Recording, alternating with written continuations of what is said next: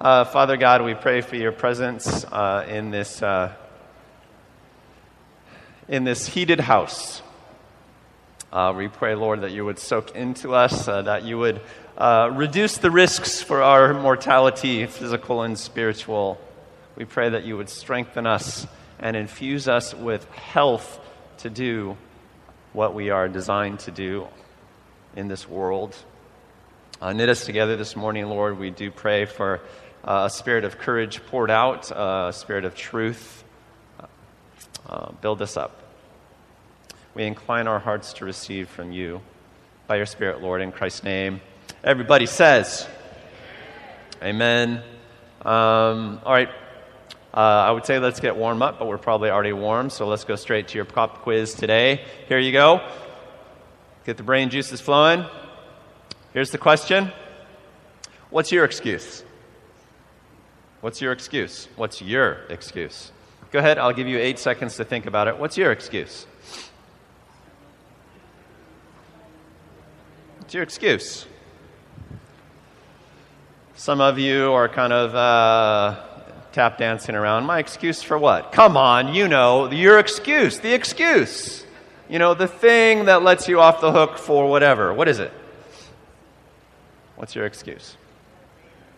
The thing that lets you off the hook from either following through on what you should do or the thing that allows you to do what you know you shouldn't do. What's that excuse? We've all got at least one.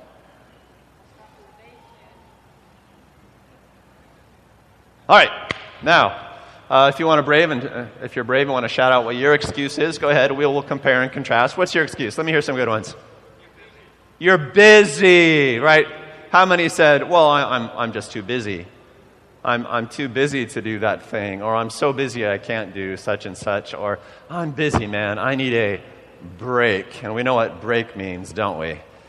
We need a little breakdown, and then we allow ourselves to wander off the path. Sure, busy, and that's culturally acceptable, right? There is no excuse more culturally acceptable than, "Man, I'm just busy." All right, what else? What's your excuse? I'm too tired. Yeah. Goes with being busy. Not enough time. I sense a theme. Yeah, I do. Just a little bit's okay. All things in moderation. Yeah, it's not gonna do too much damage. After all, nobody's perfect, right? Sure, that's a great one. It's a great excuse. I like these. I could write a book on excuses. What else? What's your excuse? Yeah.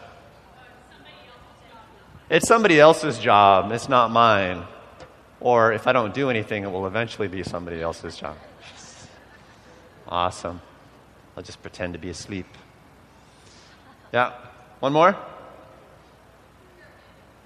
Fear of making things worse. Yeah, fear of failure. I won't do it well anyway. That's a great one. That's an awesome one because you probably do suck. And, so that can be applied very generally. That's awesome. That's an awesome excuse. All right, good. You guys did well in that. Give yourself a hand. We are powerful in excuses. All right, now a different question, a little more challenging. Here's pop quiz number 2. What's the last thing you did that showed you were a strong person? Not the last, maybe a recent thing. Something that you did that showed you were a strong person. Think about it. I will give you 8 seconds. What's something you did fairly recently that showed that you were a strong person, that you had some strength? All right, I got an answer in the back. Helping someone? Sure. Helping others. That's often a good. Who else has got one? Anybody? What's that? You admitted you were wrong. That's a great one. Yeah. Having patience with your kid. Yeah. For those of you who don't have perfect kids. Trey. What's that? Oh, you went to treatment. Yeah. Getting your life squared away. Making some chemical adjustments. Following through on that. That's a pretty hardcore one. Yeah. You tried doing something you'd never done before? Yeah. And since you generally suck, that was really scary, right? That's exactly what we were talking about, right? Yeah, because it might not have worked out. Did it work out? No! Yes!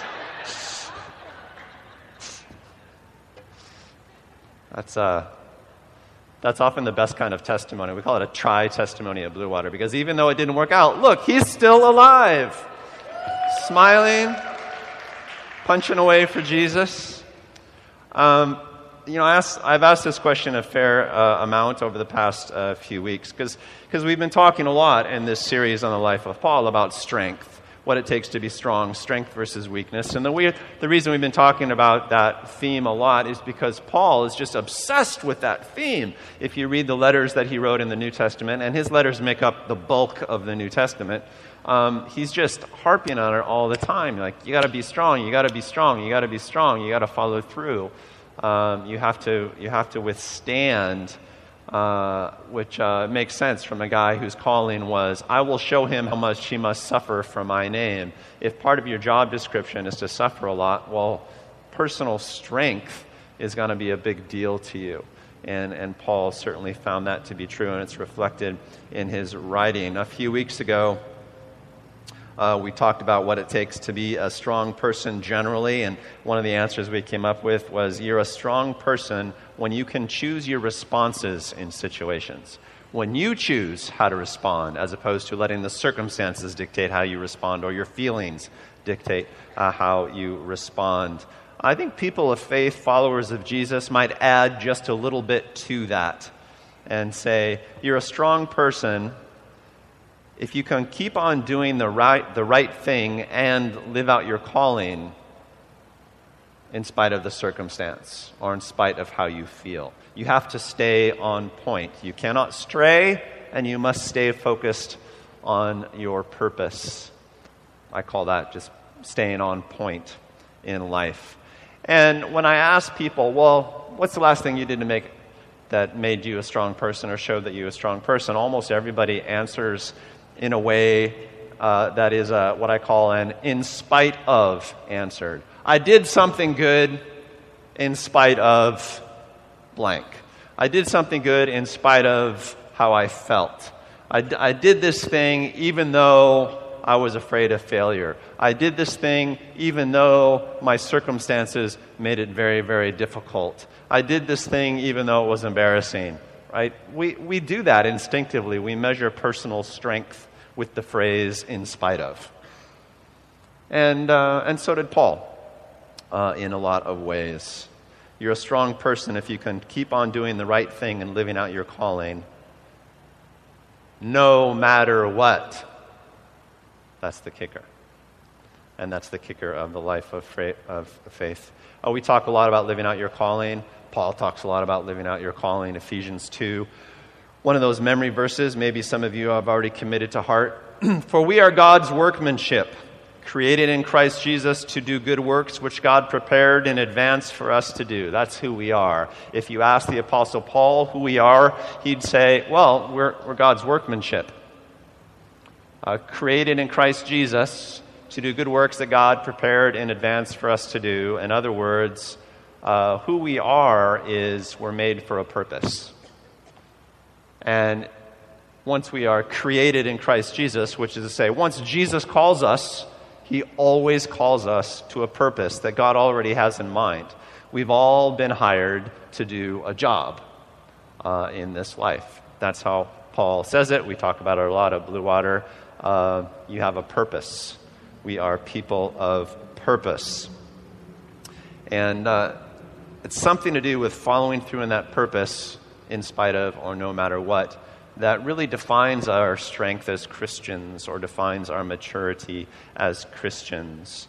I encounter a lot in my work what I've come to call defensive Christians or sometimes consumer Christians, which is to say followers of Jesus, who they're just trying to believe and be kind generally. They're just trying to believe the right things and kind of meet general requirements. They often become consumers in this sense. They start to measure their maturity according to how discriminating they are in terms of the churches they attend or the people they hang out with or the music they listen to or whatever. They ask themselves, am I satisfied with the level of excellence around me? Are these people really doing it for me? Are they really meeting my needs? Because if I'm a mature Christian, I will be with people who make me feel like a mature Christian, Am I sitting under the right teaching?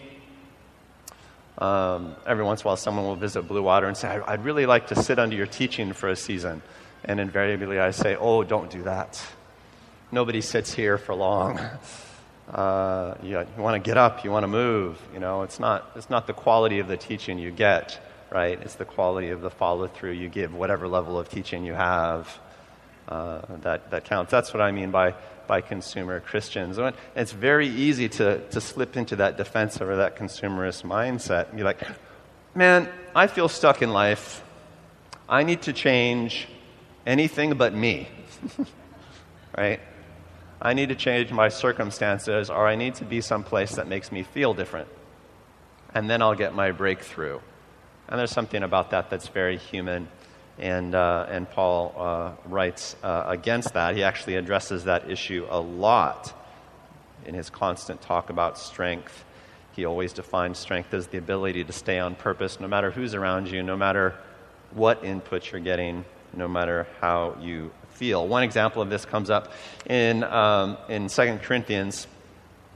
2 Corinthians 11 and 12, he devotes almost 2 chapters to a tirade in 2 Corinthians 11. You guys know about the Corinthian church. The Corinthian church is in some ways, one of the more successful churches that Paul planted in the Greek town of Corinth. Corinth was kind of this commercial city. It was incredibly wealthy.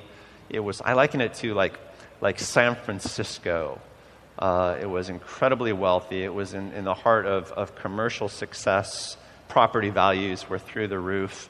And morally, it was famous for just being incredibly licentious, right? So it was wealth turned into an incredibly pleasure-seeking lifestyle.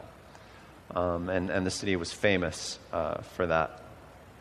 But he planted a church in Corinth, and it got going like gangbusters.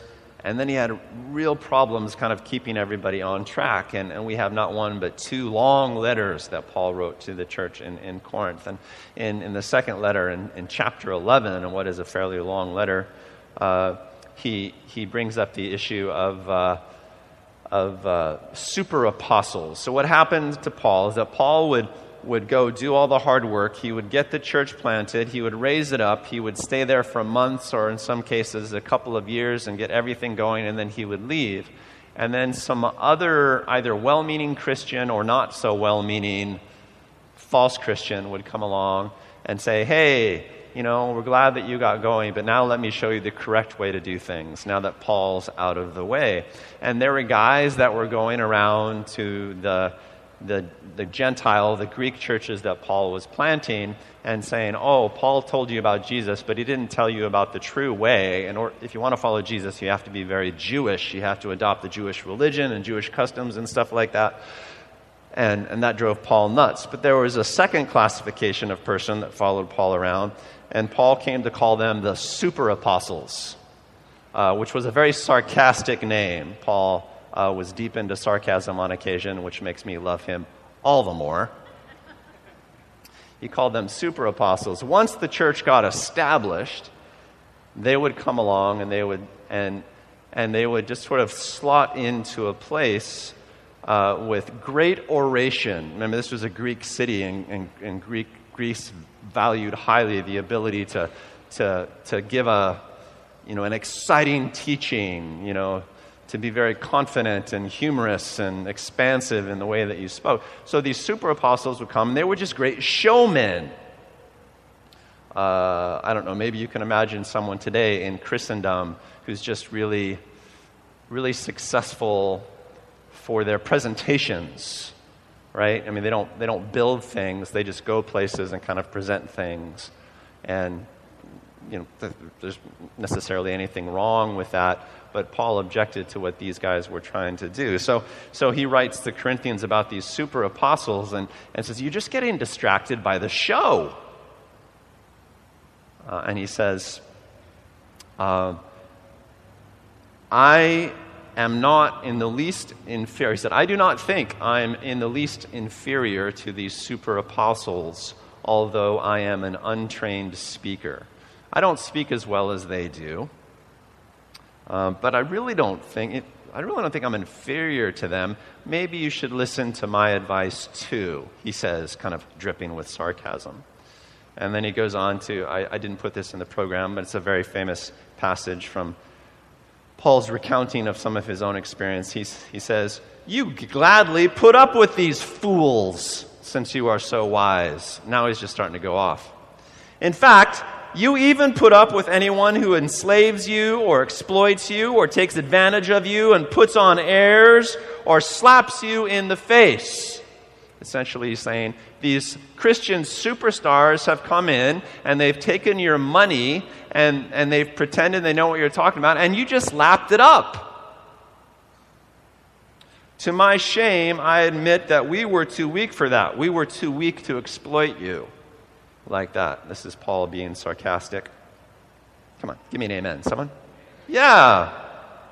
Shame, sarcasm, awesome discipleship tools.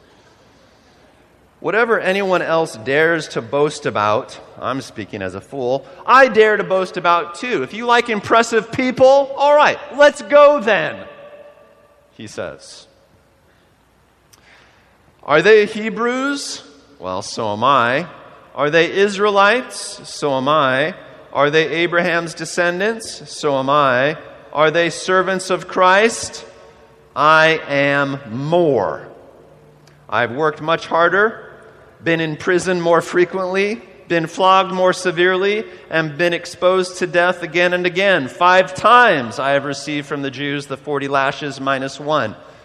3 times I was beaten with rods. Once I was pelted with stones. We read about that story. 3 times I was shipwrecked.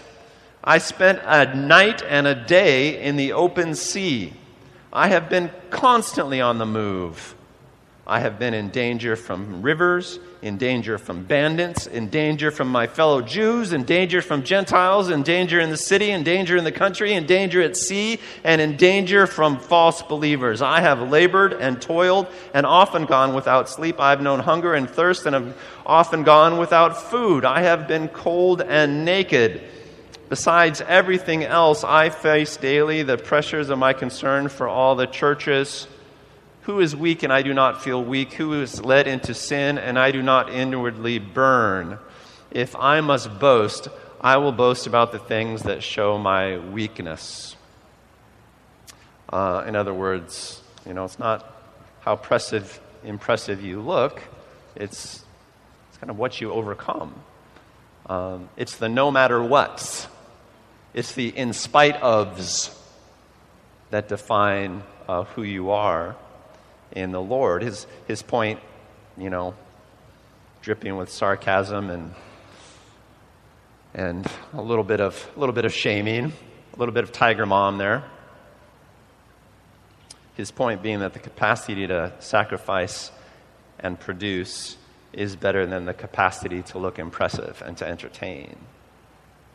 And he's just amazed that Corinthians have been taken in by this weird sort of audience-based Christianity that gained popularity, within a decade of the church being taken into Europe.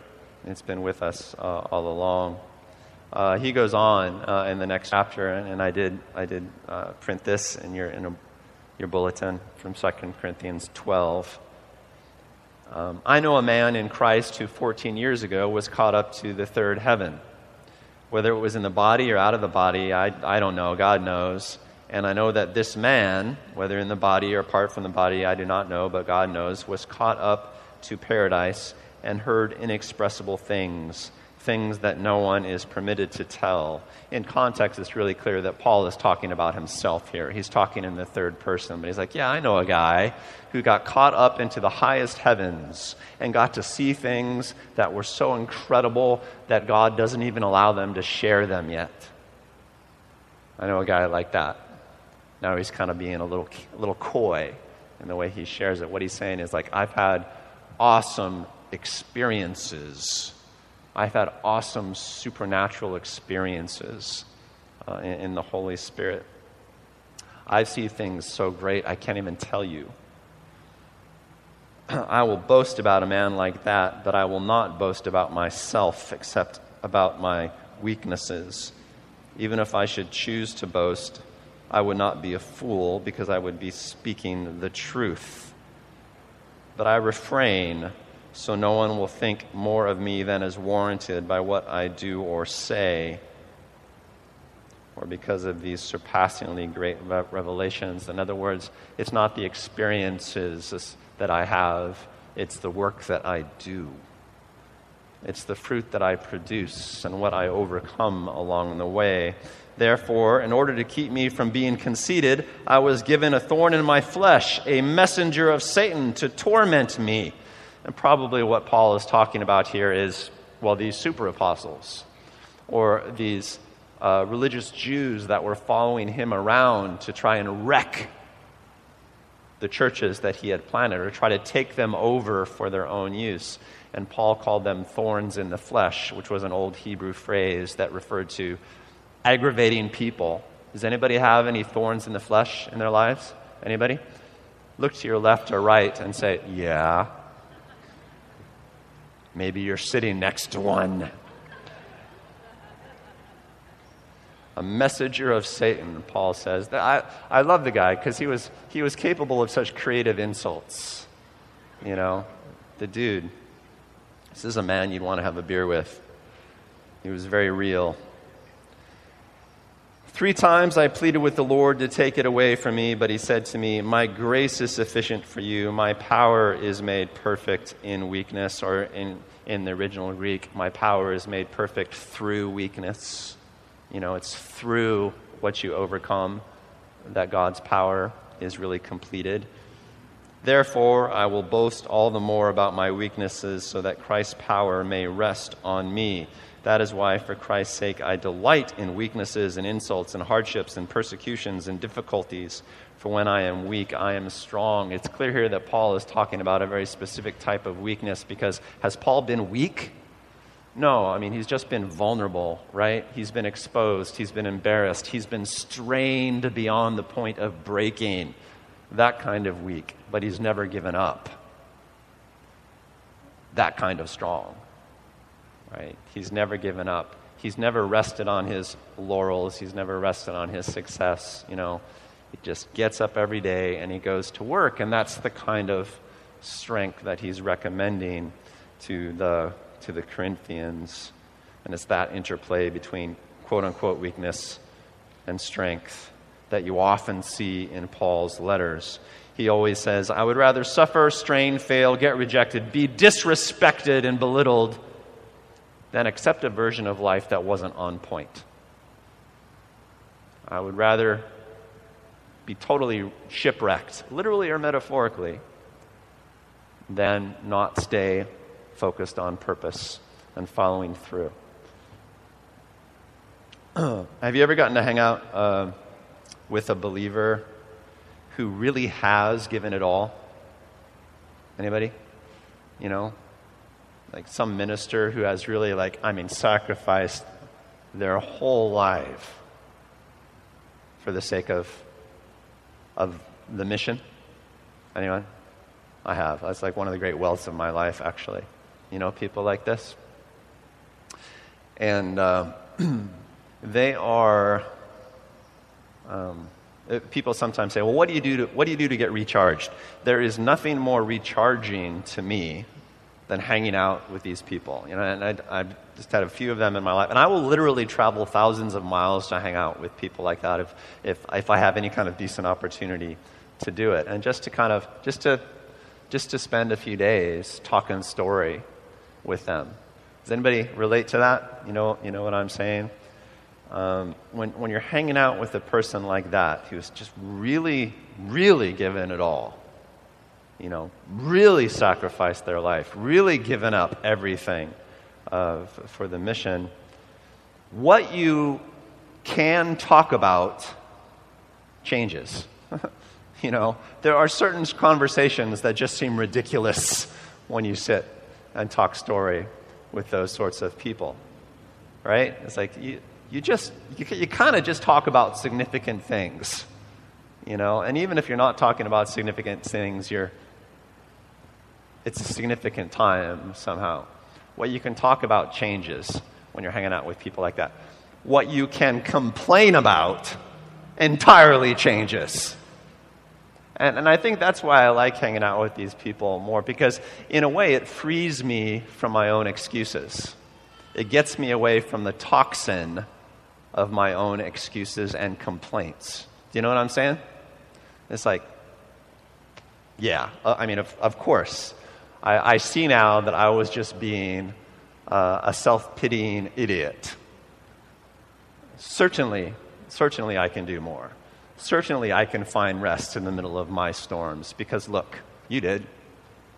And I think that's what Paul is trying to get across to the Corinthians here. When I hang out with people like that, even though, I guess in a way I feel inferior to them, I never feel condemned when I'm with them. I only feel clarified. Do you know what I mean by that? I don't feel condemned. I feel kind of convicted in a good way. It's like, I can breathe again. I'm not buying into all the head games I was playing. I feel clear. I feel clear in my head and my heart. And sometimes it's hard for me to get to that place on my own. And there's almost no service a friend can do for me that's greater than that clarification service. What's my excuse? Well, now I see. I really don't have any, and I feel so much better knowing that. I feel so much better. I was seeking comfort in my excuses, but I was drifting into defensive-ness or consumerism. I feel better now. I think that's what Paul is trying to do. Remember when Paul was called, it was said of him, "I will show him how much he must suffer for my name." And Paul certainly learned that suffering was part of it. So eventually he found a way to transcend the suffering and disappointments and just get on with his mission. Another famous verse, I'm picking famous memory verses today from Philippians 4. Usually people memorize Philippians 4:13, but this is 10 through 13. And Paul is writing the church in Philippi, who had just sent him a gift. They'd just given him some money to support his ministry. "I rejoice greatly in the Lord that at last you renewed your concern for me." Okay, there might be a little sarcasm in that too. It's like, yeah, I remember when I suffered for you and planted your church and changed your life, and now at last you remembered. So there might be a little dig in there. I just think Paul's cool. "At last you renewed your concern for me. Indeed, you were concerned, but you had no opportunity to show it." So here he's given a little back. He's saying, I know that you were always concerned for me. I know that you always loved me. It was hard for us to connect. The mail service back then wasn't what it is today. He's having a little fun with them. I'm not saying this because I am in need, for I have learned to be content whatever the circumstances. Just highlight that in your Bible. I know what it is to be in need, and I know what it is to have plenty. I have learned the secret of being content in any and every situation, whether well-fed or hungry, whether living in plenty or in want. And here's the verse. I can do all things through him who gives me strength. How many of you know the secret of being content in any and all circumstances? Go ahead, raise your hand. 1, 2, 3, 4, 5, 6, 6.5, 7, 8, sort of. It depends on the day, right? So what I should do is preach a sermon on what that secret is. right? One, not sure I know. No, that's not true. I know, but I'm not very good at it. So, it's hard to preach with authority from a place that you haven't quite conquered yet. But here's what I think. Here's what I think really. I think, it's sort of Kung Fu Panda. I think, it's a secret where there is no secret. Right? I mean, what's the secret? Well, we've read a little bit of Paul now. I mean, the secret is living out your purpose no matter what, right? It's just persevering. It's just trusting that, God's bigger than fill in the blank. He's learned a secret. He means it in the Hebrew sense of the word learn, not the Greek sense of the word learn.